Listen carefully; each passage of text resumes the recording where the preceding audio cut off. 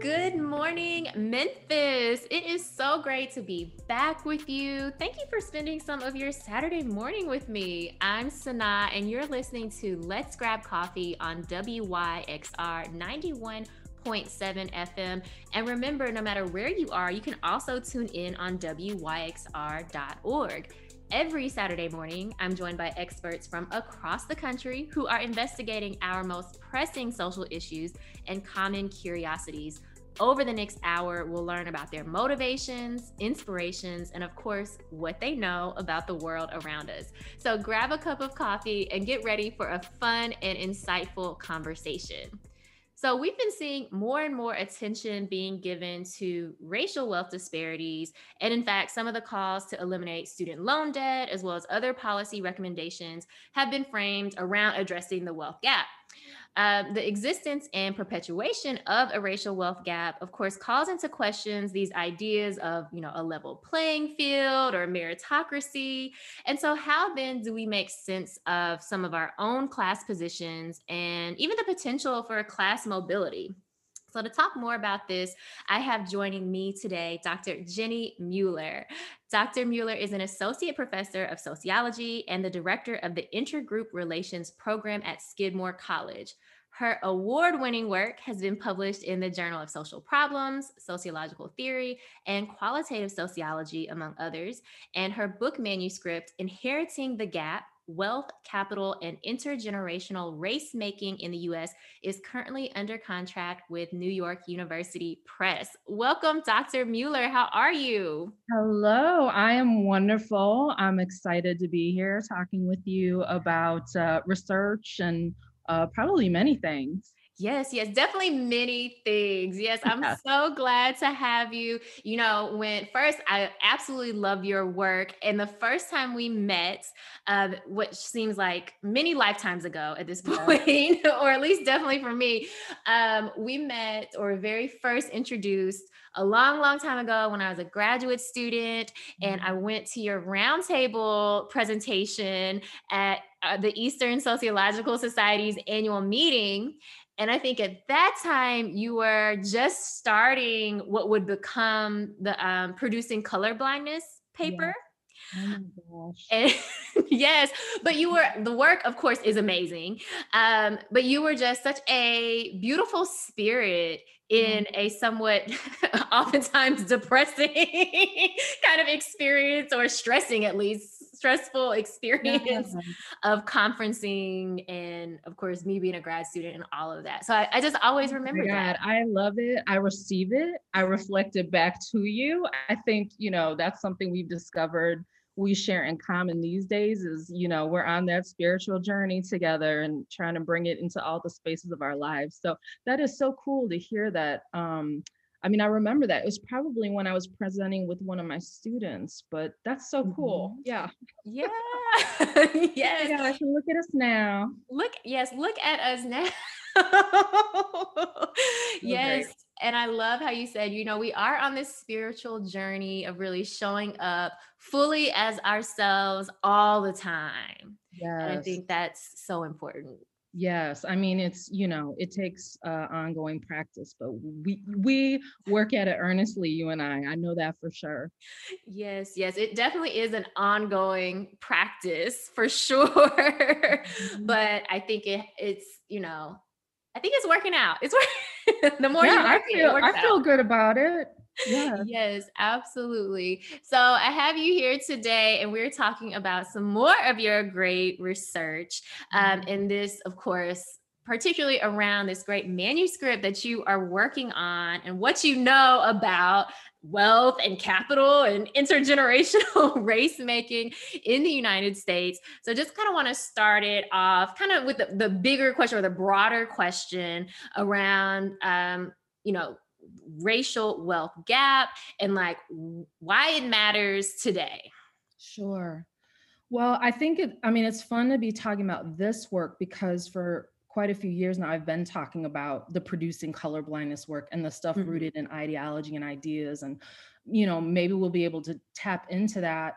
And, this project here on the racial wealth gap was really where I started. This is what my graduate work was rooted in. I had no idea that I was going to take this journey into white ignorance that I've taken, and it's been wonderful. But it's great to come back to this work and really, I am rooted in a theoretical tradition that is very focused on material outcomes. Racism as a material reality, as something rooted in resources, real tangible access to opportunity, right? And the term systemic racism has gotten a lot of attention recently, and I think it's become part of the public lexicon in a way that is really new, at least for the dominant sort of mainstream. But I think still a lot of people don't realize what it means to talk about racism as something systemic and rooted in materiality. And the racial wealth gap is a particularly important indicator of systemic racism, because it captures not just what's happening right now, it really captures how racism is something that gets structured and embedded into a society, and that it creates intergenerational patterns of resource distribution and resource extraction from people of color. And when you look at the statistics today, the racial wealth gap is still extreme. So even as we see these other advancements, or at least what people perceive as racial progress in society, the integration of institutions and so forth, is the case that the racial wealth gap really hasn't closed much, and it often widens. So during the recent housing recession, the racial wealth gap actually worsened. Black families still only own literally like cents on the dollar compared to white families' wealth. So it's around 8 to 10 cents on the dollar. Black families, those patterns are found also amongst Indigenous families and other families of color.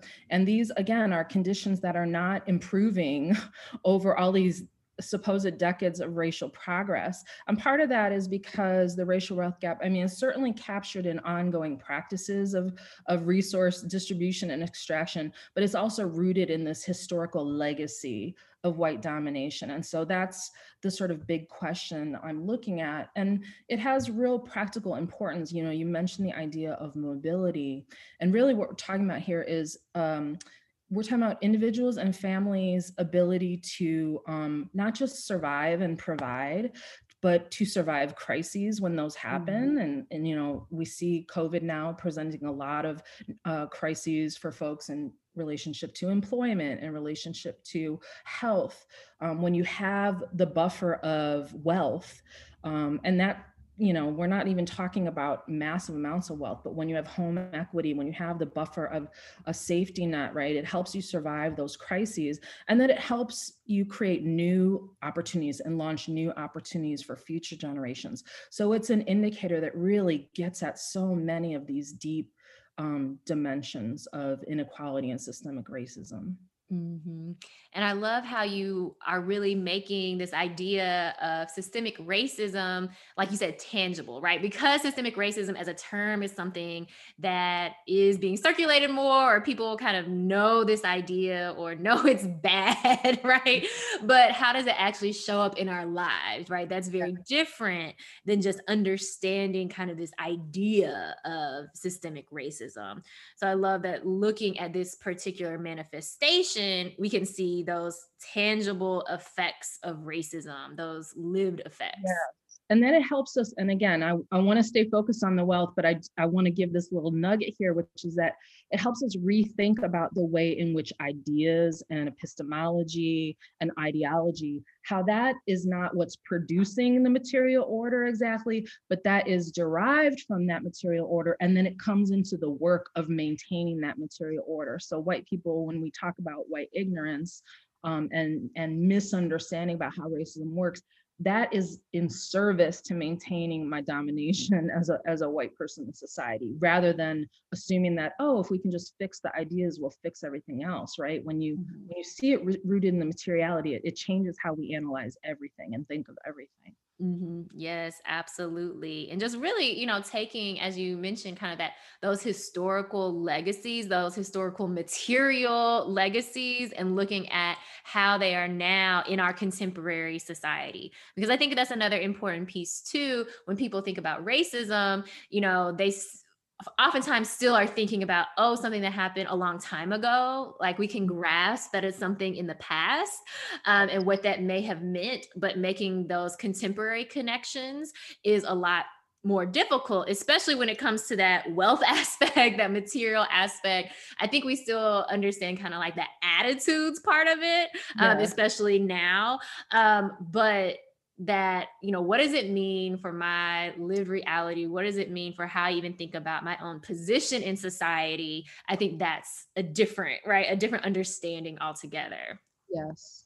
Absolutely. Absolutely. So your work is really looking at this idea of wealth making, right? And how it, is reproduced and reproduced and reproduced. So I know Yeah. you mentioned that this was actually the work that you kind of started with. So what was that first initial interest in this work? Yeah, so it's kind of an interesting one, at least to me, hopefully to others. But so I initially set out to examine racialized wealth transmission in families, and I wanted to really get into this deep generational effect that you were just talking about. And so I started out interviewing families in Texas where I was living at the time, and I was interviewing multiple generations of families. And I had just started on that, and I thought, like many people who are teaching, right, we often bring our scholarship into our classrooms. And I thought, oh, like I'm gonna start teaching about this wealth gap information. I'm gonna start teaching about these social policies like the Homestead Act and like the GI Bill. And then I'll have the students investigate this in their own family history. So it really was just rooted in a teaching exercise that I was using to help my students understand this project that I was doing. And I thought, gosh, I might want to write a teaching article on this assignment, which I subsequently did. And so I submitted for IRB approval, and I started collecting this data from my students where they were tracing their family's intergenerational transmission of wealth. And as I started to read these papers and analyze them, I realized, my goodness, like here I have the capacity to gather much more data than I would have been able to gather on my own if I had stuck to that original interview methodology. And I have not only the capture of these histories of wealth transmission, I have how the families are communicating that wealth history to the youngest generations in their family. And I have how those youngest generations are making sense or not making sense of that social transmission, right? And so the ways in which I can parse this data becomes, pretty expansive. And so I abandoned the original methodology, and I just started collecting further data from the students. Of course, without coercion, it's IRB approved. I always think that's important to say, right? That this is not that the way it was used in teaching is not how I'm using it in terms of the analysis. But yeah, so again, the students go through a set of lessons where we talk about this history. We talk about everyday practices like inheritance, right? Things that we know in the sociological literature and historical literature are connected to the wealth gap, but which we don't have this sort of empirical record of how it's playing out in individual families. And the analysis that the book presents, it presents several types of analysis. I talk about the ideological stuff as well, but the thing that I really would love to talk about here is how these historical policies and how access to white exclusive wealth policy in the past, how that shows up in contemporary families' history. So what I did when I analyzed these papers, I was looking specifically at where these original assets were acquired and how they were passed through the family generations. Is there a particularly compelling example or something that really stuck with you that you could give us as far as like this transmission of wealth throughout a family? Well, I'm so happy that you asked. I like to think there are many compelling examples, but maybe I'll start just by sharing the example that I'm opening the book with. Mhm. And so I start with the story of Gregor Hughes, or who I'm referring to as Gregor Hughes. And this is a young guy who fought in the Texas War of Independence. Sometimes people call it a little less romantically the Texas Revolution, something we're sort of seeing born alive right now in our republic. But he fought in the War of Texas Revolution. He lost his right arm. He was injured in his right arm and lost his right arm.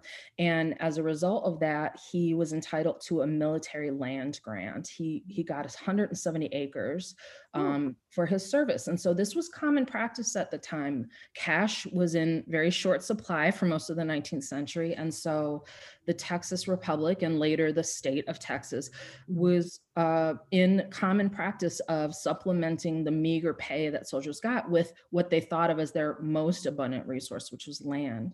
So this was very, very common. In fact, this 170 acres is pretty meager in compared to what most people are given. If you look at the historical record, the Republic was in practice of giving between 320 and 640 acres. People got money for fighting in particular battles. Their heirs would get, or excuse me, they got land, not money. Their heirs would get that land as well, and they would often get the maximum amount on the assumption that their ancestor would have fought the whole time if they could have. And so when you look at just the land that was passed down in relationship to the Texas Revolution, what veterans of the Texas Revolution got 3.2 million acres of land through these what they called bounty and donation grants until 1887, when the program was appealed. And coming back to Gregor, this had a really pivotal impact on the family. So he bequeathed that land to his son. His son held it for several years, and then he traded this original land for land in another county. It was on that land that his daughter was living, where she met and married her husband. They ended up using a portion of that land to purchase acreage in yet another county, a little bit north of where they were living. They expanded then that original 170 acres once more. And those two members of the family launched a new life together. They established a multi-generational family homestead from that original sort of inheritance of Gregor's land. Now you fast forward to the new millennium, and Gregor's one of his many descendants, a student I call Trisha, is sitting in my class at one of Texas's major public universities, which itself was formed on the basis of a land grant, as many public institutions were. And she knows probably very little about this ancestor until she conducts this research, but she makes a very important discovery as she's interviewing family members to find out about this, one that impacts her life directly, which is that 6 acres of that original land is set aside in her father's name, and one day that land will pass to her. And so here you see a concrete linkage from an original distribution of land to Trisha. And that would be interesting enough on its own, but now we need to bring in the parallel point, which is that, of course, this isn't just land that's sitting there, right? This is land that's occupied by indigenous people. This is land, that's being basically taken and redistributed to white families. And here's just one example, right, of what that sort of distribution means and how that literal history of racism sits in our classrooms, sits in our nation, sits amongst us all, right? And really is part of that ongoing reproduction of inequality and white domination. Wow. I can, I'm like taken aback. Let's take a quick break. And then when we come back, I want to hear what Trisha and other kind of similarly situated students kind of thought about this assignment and what they did with this information. You're listening to Let's Grab Coffee on WYXR 91.7 FM. This is Let's Grab Coffee on WYXR 91.7 FM. I'm Sana, and I'm here with Dr. Jenny Mueller, and we are talking about wealth. We're talking about land. We're talking about distribution of wealth and inheritance. And before the break, you told us this really great story about just one example of this transmission of wealth, with this kind of student example of Trisha and her having the 6 acres that she'll, inherit, which I'm like, wow, I wish I was going to inherit some land. But for students like Trisha who realize like, hey, the land my family has, or even the land that I'm set to inherit, came from this legacy of racism, what do they think? Yeah, well, I mean, now we're getting into the producing color blindness piece of things. I think I'll start here, which is that for most students, in their papers, they often make clear that they do not expect to find any evidence that corroborates the things we've been talking about. That is something they nod to again and again. And then they talk about how surprised and shocked they are to see what shows up. And so I think for many, it is a very impactful lesson, at least in an intellectual way, that I think it brings to light how systemic racism works through this particular mechanism of wealth transmission. But as you can imagine, right, it's very complicated. So I think many students, they are willing to sort of concede that reality, but there is still resistance, right? And so one of the most striking things to see is that some students, even when they would surface very clear evidence of this transmission, they would, and they would document it, they would analyze it, but then they would basically say, but I don't think this has anything to do with, ongoing inequality, or I don't think this has anything to do with me. One of the examples that really gets people, and of course, I try to bring empathy to the student accounts, but one of the students starts her paper talking about how difficult she thinks this assignment has been because she doesn't have large ties to slavery. It was just really, really hard to write. And then just a few lines later, she says, my family did dabble in slavery until 1864. And that just really rocks people to hear that phrase, dabbling in slavery, as one does, I guess, during that era. And then she uses a very creative logic to try and dismiss the meaning of that. So she can't do what a lot of people do, which is, just dismiss, like, my family wasn't alive during slavery. We didn't have slaves. And so therefore we can't, be held to account for that. She goes on to tell a story about how her grandfather told her that at the end of the Civil War, one of his ancestors had taken a slave to help him while he was serving in the military. And once the war was over, he told the slave that he could leave, but he chose not to.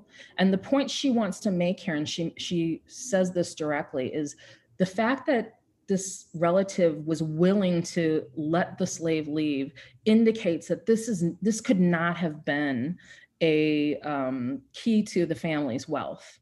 Because if it was a key to the family's wealth, then that slave would not have been expendable. I mean, we can look at it as it's a really contorted logic. It doesn't make sense, but it's a way to sort of recover that innocence of the family. And so that was part of it too. But I think, for a lot of students, I don't remember if Trisha's in particular, I have to look more closely back at hers, but I think for a lot of students, it does raise deep cognitive dissonance, right? Mm-hmm. Because they have this sense of the goodness of their family.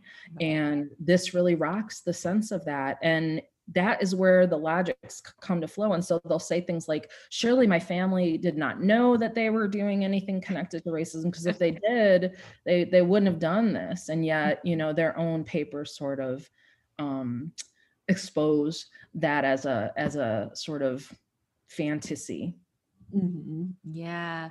So I know that's kind of how some of the students were making sense of, what they found. But then through this process, how was this wealth transmission, this, land inheritance, how was that being communicated to them from their families? Yeah, well, I think, we talked about that in class and talked about how to be good researchers and Hmm. how to sort of not lead with the quote unquote race card, although I think some of them probably did. I can recall at least one student who said that once the family knew that this was about a project related to race, they were like, nah, we're not talking about this. Or they would say dismissive things like one of my favorites is a student whose grandma told him that this was just a lot of gobbledygook from a kooky lefty prof or something like that.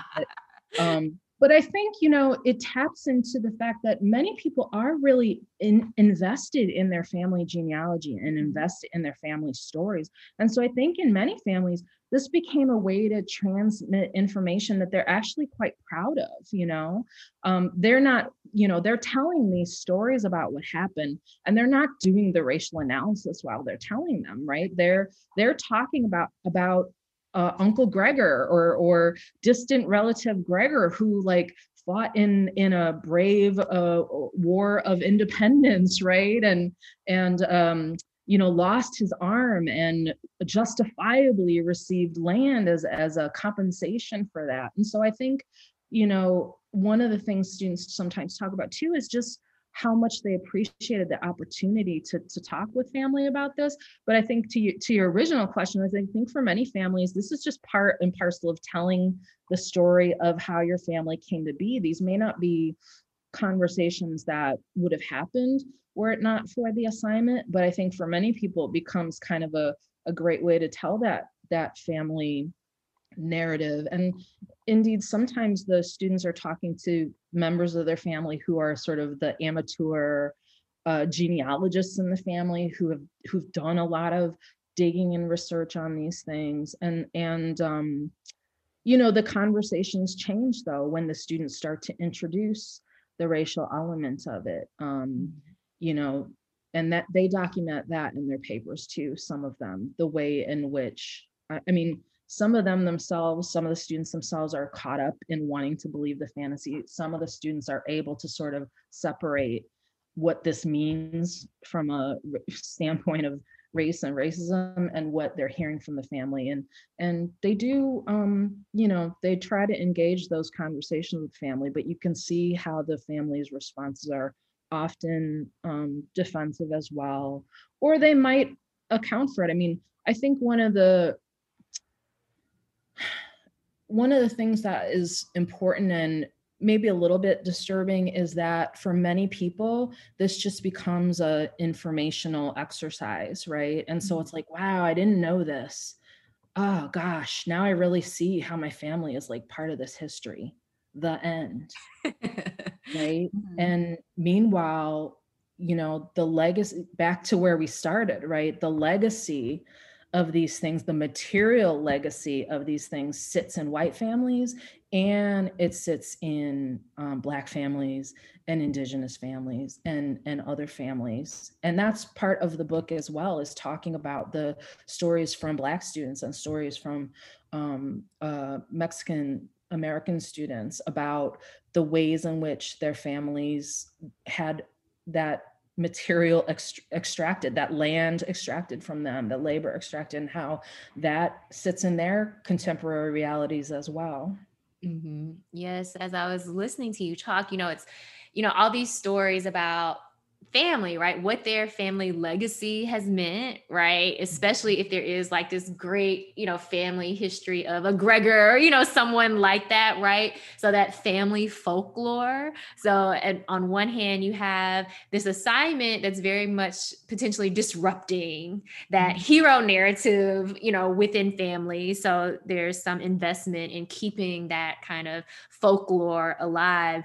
But I'm also, as I was listening, hearing you really talk about citizenship, right? Whose rights, who deserves them, and what does that mean to be, a citizen and get this land and what you're able to do with it, or even fight in a war, right? And whatever happens because of that as well. So I hear it very much also as this story of citizenship and the rights that you get from being recognized, as a citizen.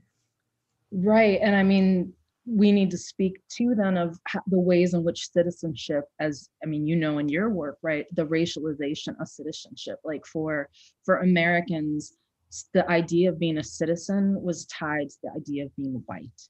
Mm-hmm. And then that led to all the things that are connected to that status as a citizen. And it meant that you were as critical race scholar Kimberly Crenshaw talks, you were the owner of labor. You weren't the product of labor, right? You were the owner of land, not somebody who had the capacity to tend to land properly, to use it properly, to own property as opposed to be property, right? That is really rooted in whiteness and the way that whiteness and citizenship are inextricably linked in US history. And literally, right?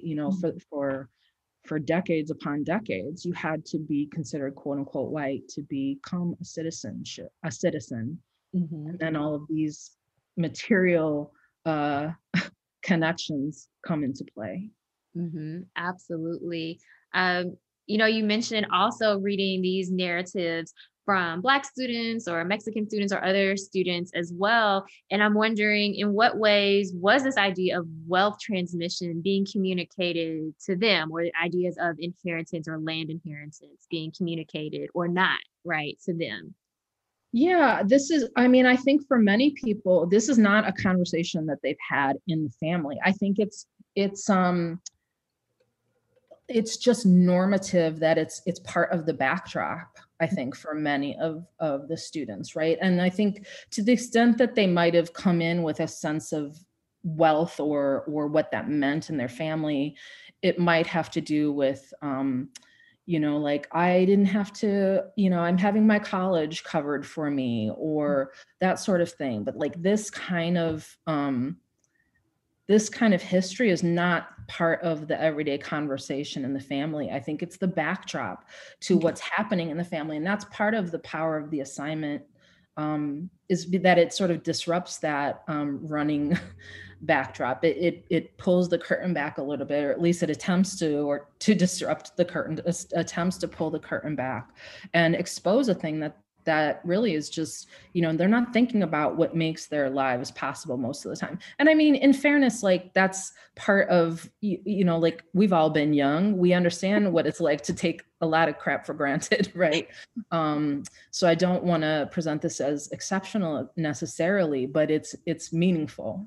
Mm-hmm. Yeah, it's definitely meaningful. I mean, again, just thinking about how all of this that we take for granted is very much shaping the direction of our lives, right? Yeah. So if you're the student who's able, to go to college because of some sort of wealth or, from your family, or if you're the student who is set to, have access to some acreage of land, it's very much impacting, our lives, and not just the lives of those students, but also other students who are not receiving that sort of wealth transmission.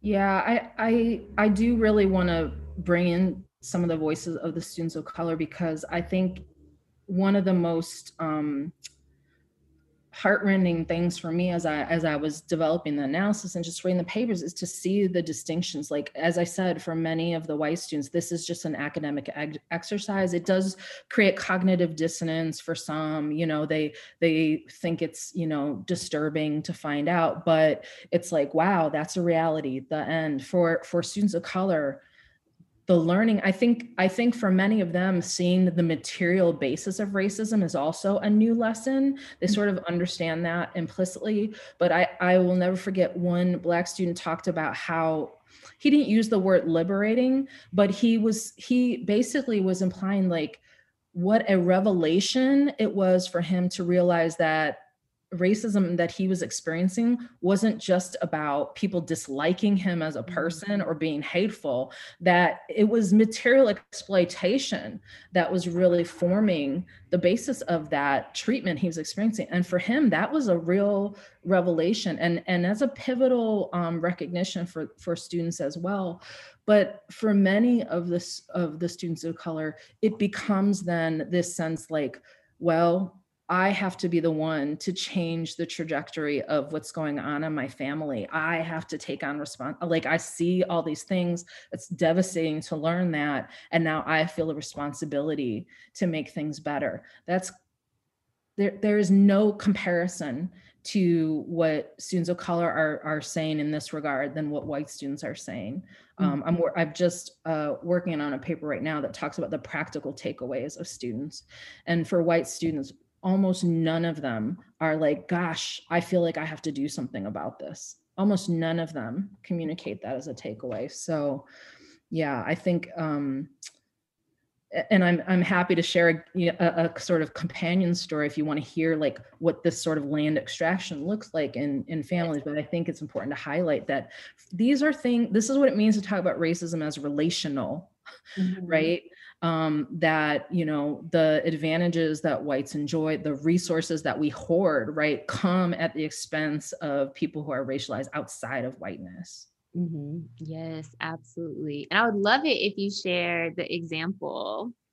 Yeah, I mean, again, there's like a million to share, but one that always sticks out to me, I think really sort of makes some of the points that we're working with here is a student that I call Charlotte. She is Black, and she talked about a great grandfather who was born a slave on a cotton farm. And she finds in the research that this ancestor actually was one of the fortunate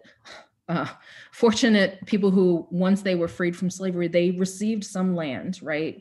That, many people are familiar with 40 acres and a mule. We know that many of those promises were not followed up on, but this ancestor actually received some land after slavery ended. And during the 1870s, this ancestor and his wife both passed away. They left their 4 adult children to maintain possession of the land, including a child that appears to have been Charlotte's great grandmother.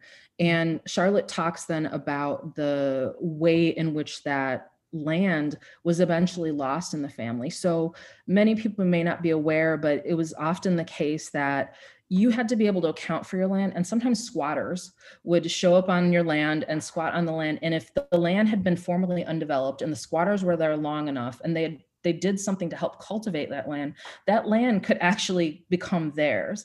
And so this great grandmother tried to make record of the land and its value. She tries to survey the land. She finds that there are squatters on the land, and that became a problem for the family. So she tries to go to the local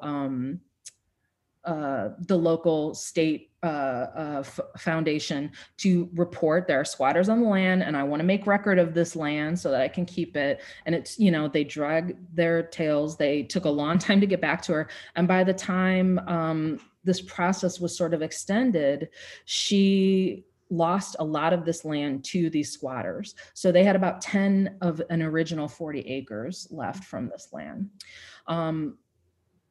They lost further land. So they had this 10 land. To prevent that from happening again, the issue of squatters, and you can imagine, right, Black families, the idea that you could rely on the infrastructure to protect you, right? The legal infrastructure to protect you is, that's just not a reality. And so it shapes the decision-making of Black people at times. So to prevent that from happening again, they actually sold 7 more acres to white farmers, and they retained that 3. And she got a lot of this information from her grandfather. And when she interviewed him, he talked about how common it was for white farmers to show up on their ranch to try and buy the land, and that when they refused to sell, the white farmers would sort of escalate their efforts. So they would make threats about, we're going to burn the land, we're going to kill your family, we're going to take your land. And those were often not empty threats, right? We know that the historical record documents that that was often the case. So they were able to retain these 3 acres. More recently, they've lost further on that land because there was a long line of property tax debt. Yeah. And so they sold an additional 2 acres. And it was particularly sort of egregious when they found out that there was oil on the land. And this was often the case in the student stories as well, that many of the students, white students in particular, reported finding oil on the land. And that becomes a source of ongoing money in the family, ongoing income in the family.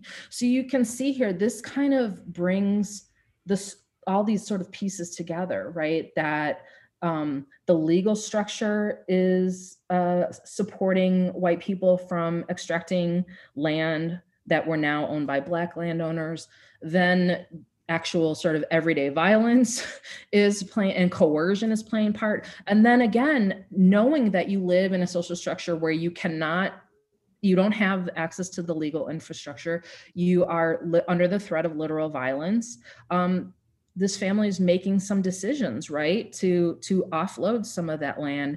And rather than it becoming an income generating source through this oil, they've now lost access to that. So it really highlights how this isn't just about the state distributing the land, it's about all the way these pieces of private practice and public infrastructure work together to support white families, to make, I use the metaphor of an inheritance pathway, that they're acquiring these pavers, they're putting together, they fit nicely, and then they can walk along that pathway, versus families of color struggling to get the pavers. When they get the pavers, struggling to keep them, and really never being able to, or often not being able to build that easy pathway.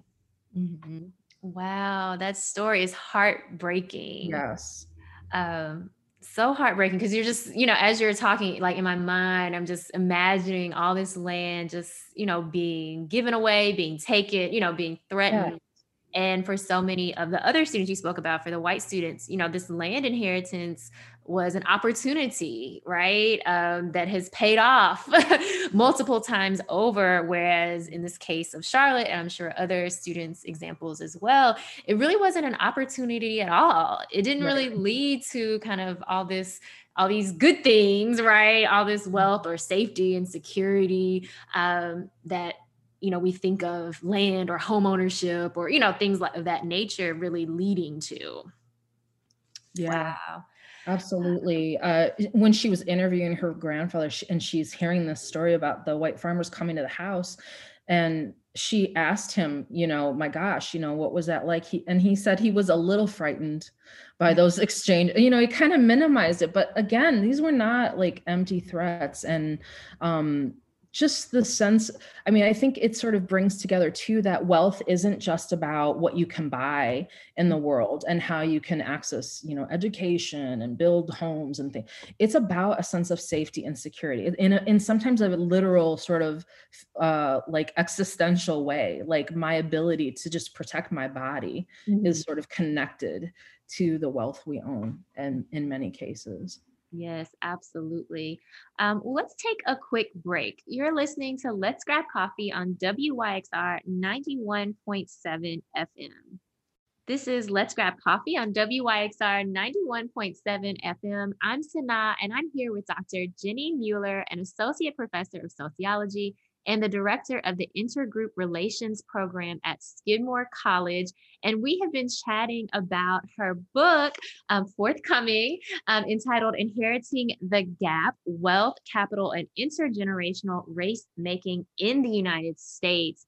And I'm wondering, once we get our hands on this book, right, once it is in print, what are some of the main takeaways that you hope readers will get from this work?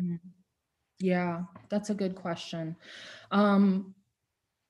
I think one thing to consider is a point that we talked a little bit about in the last one, which is that looking at these cases and looking at the case of the racial wealth gap, and a primary argument I make in the book is that it demonstrates the way in which racism operates by bringing together the sort of formal structure of society, the everyday practices of society, and the ideologies and sense making that happens in a society, that those things work in sort of a integrated way to maintain racism and maintain white domination over time. So, when we're talking about some of these policies like Homestead Act and GI Bill, that plays nicely with everyday practices of private wealth inheritance, right? And that plays nicely with the ways in which white people shield themselves from understanding the racialized dimensions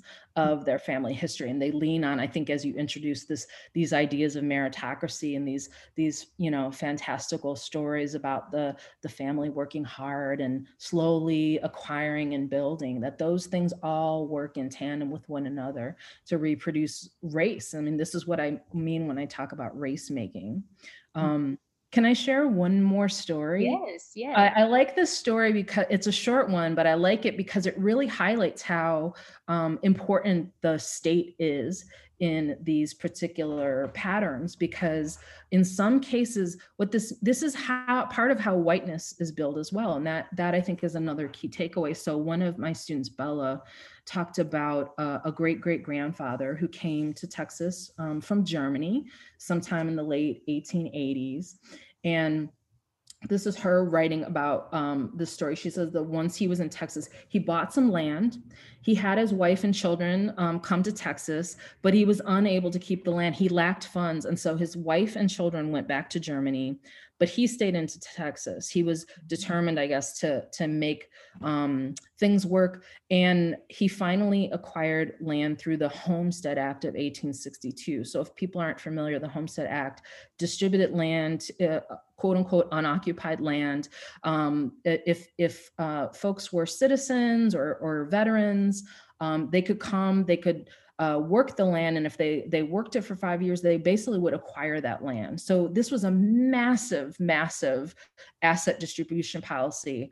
And work by Trina Williams demonstrates that nearly all of this land went to white families, and that it has this ongoing contemporary impact. But his wife and kids came back to Texas and they began their lives. I like this story because it demonstrates, look, he tried, he got here, he got some land, he couldn't keep it together, right? And I don't mean that in a dismissive way. I mean that they tried to launch things themselves as new immigrants and were unable until they got this homestead land. And that then changed the trajectory of their family's history. And Bella tells, narratives about how this sort of traces down her own generation as well. So I think that's another really, really important takeaway, is that the US state was actively involved in disseminating resources to white families, what Ira Katznelson calls white affirmative action, right? Mm-hmm. And that these resources went on to change the trajectory of white families' history in a way that, and build whiteness, really build white Americanness in a way that would not and maybe could not have happened otherwise. Mm-hmm. Yeah. I'm wondering too, because just thinking about, the students who did the assignment and how you said many of them, you're working on an article now about kind of these practical applications. Mm-hmm. And I'm wondering, in a similar way, for people who will read your book, do you think they will be able to kind of take this information and maybe do something practically with it? Or will it be another kind of like, oh, this is really interesting? Yeah, well, I mean, look, the doing isn't for lack of information, right? I think, that's a core premise of critical race theory is that race is, which has come under a lot. I mean, that would be a whole nother show, is just to talk about all the lore around critical race theory right now.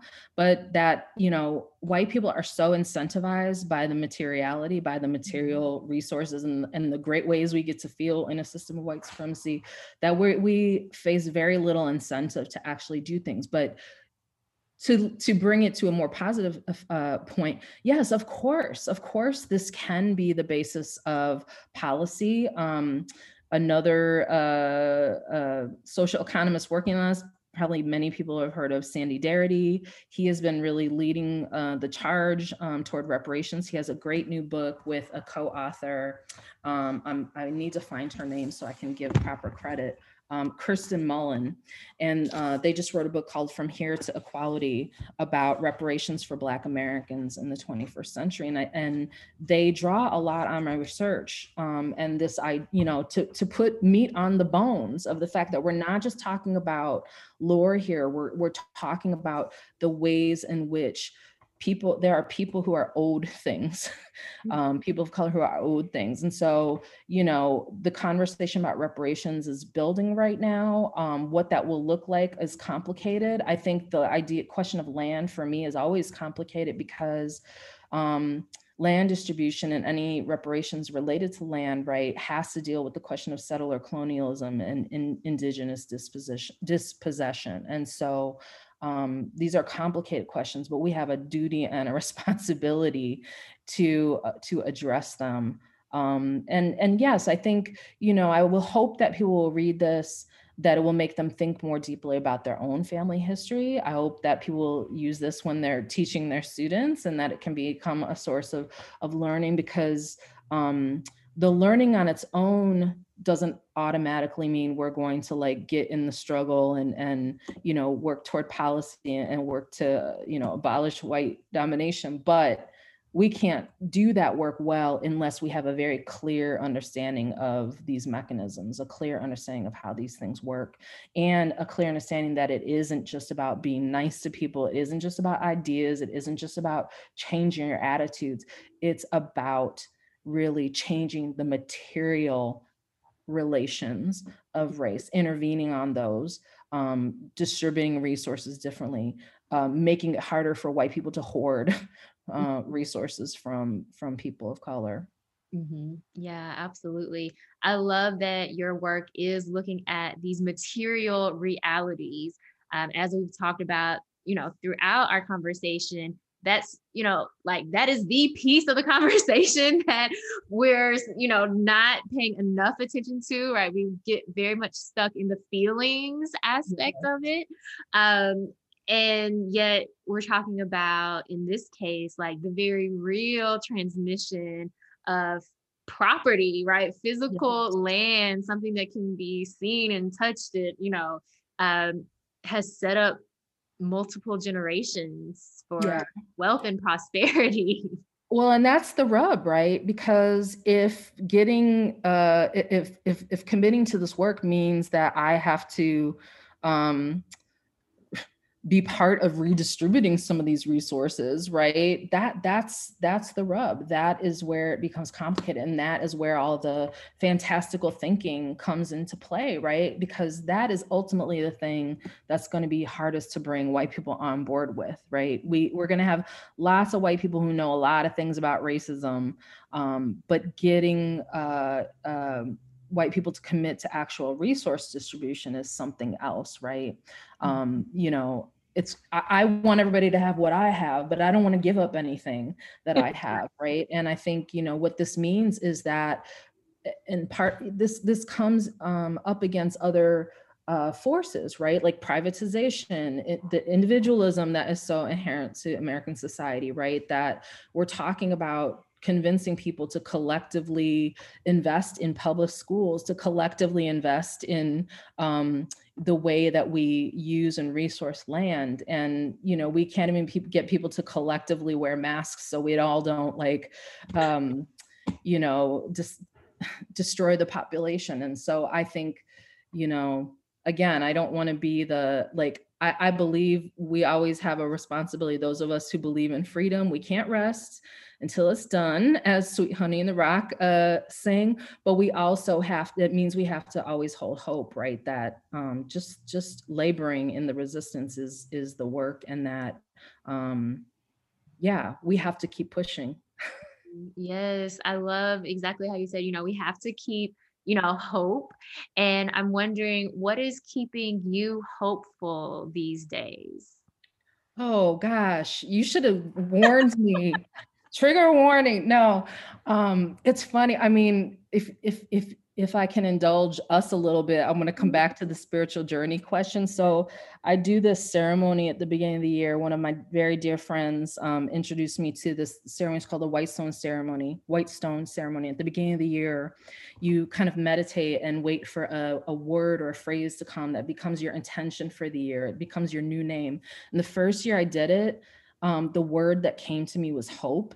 And I'm going to tell you, when it came to my spirit, I was like, no, thank you. I don't want that word. I don't like it. It freaks me out. It scares me. What if I hope and I don't receive? Right. And so I think, I embraced that new name for the year. And what keeps me hopeful is the fact that people stay in this work. I mean, when my students ask me that question, sometimes I point to people who've come before me, right, who had much less reason to hope than I do, and found ways to hope, right? When I think of enslaved Black people, right, who probably felt very little reason to hope, but resisted, then I think, well, gosh, I have zero excuse to pretend like I can't find hope. But I think too, like the students that I teach at Skidmore, I will give a little shout out to them. It's a different, I love my students everywhere, but teaching at Skidmore is a different kind of experience for me. It's a really new kind of experience. We have very much more personal connections with the students we teach to, and they are really, really trying to work through the stuff. And I will say my white students, they're really trying to work through the stuff. They're really trying to think through, okay, how do I address not just the feeling stuff? How do I address these material things? And I think, yes, like, we just have to keep telling the story and keep presenting the evidence, and trust that the people who really do want a different kind of life, who really want to join the process of liberation, will get on board. And I think, I will say one more thing, which is that a pivotal part of my own evolution as a person, but as somebody who grew up white identified, who understood myself as white, and as I've been unpacking the different layers of that and trying to sort of loosen the hold of that whiteness on me, right? It was very important for me to realize my own liberation as a person is bound up in racial liberation of everybody, right? Mm-hmm. That being white is, it comes with a lot of nice benefits, but it's a cage as well, right? It's a crisis, fragile identity, and it's an identity that's built on a lie. And so if I want to be a free person, then I have to participate in the liberation work of the world, right? So that sounds maybe very lofty, but that is part of what keeps me hopeful. I love it. I love it. Well, Dr. Jenny Mueller, thank you so much for spending some time with us this morning. It has been an absolute joy to have you. Thank you so much. It's been great to talk with you as well. Always a pleasure to talk to Dr. Mueller. I can't wait for her book to come out. For today's positive note, I wanted to share a quote that's attributed to Aboriginal activists. And it says, "If you have come to help me, you are wasting your time. But if you have come because your liberation is bound up with mine, then let us work together." And I think this quote really echoes some of the things that Dr. Mueller and I have talked about over this morning. So let us work together. Thank you for joining me on Let's Grab Coffee on WYXR 91.7 FM. Can't wait to have you back with me next Saturday morning at 9 a.m.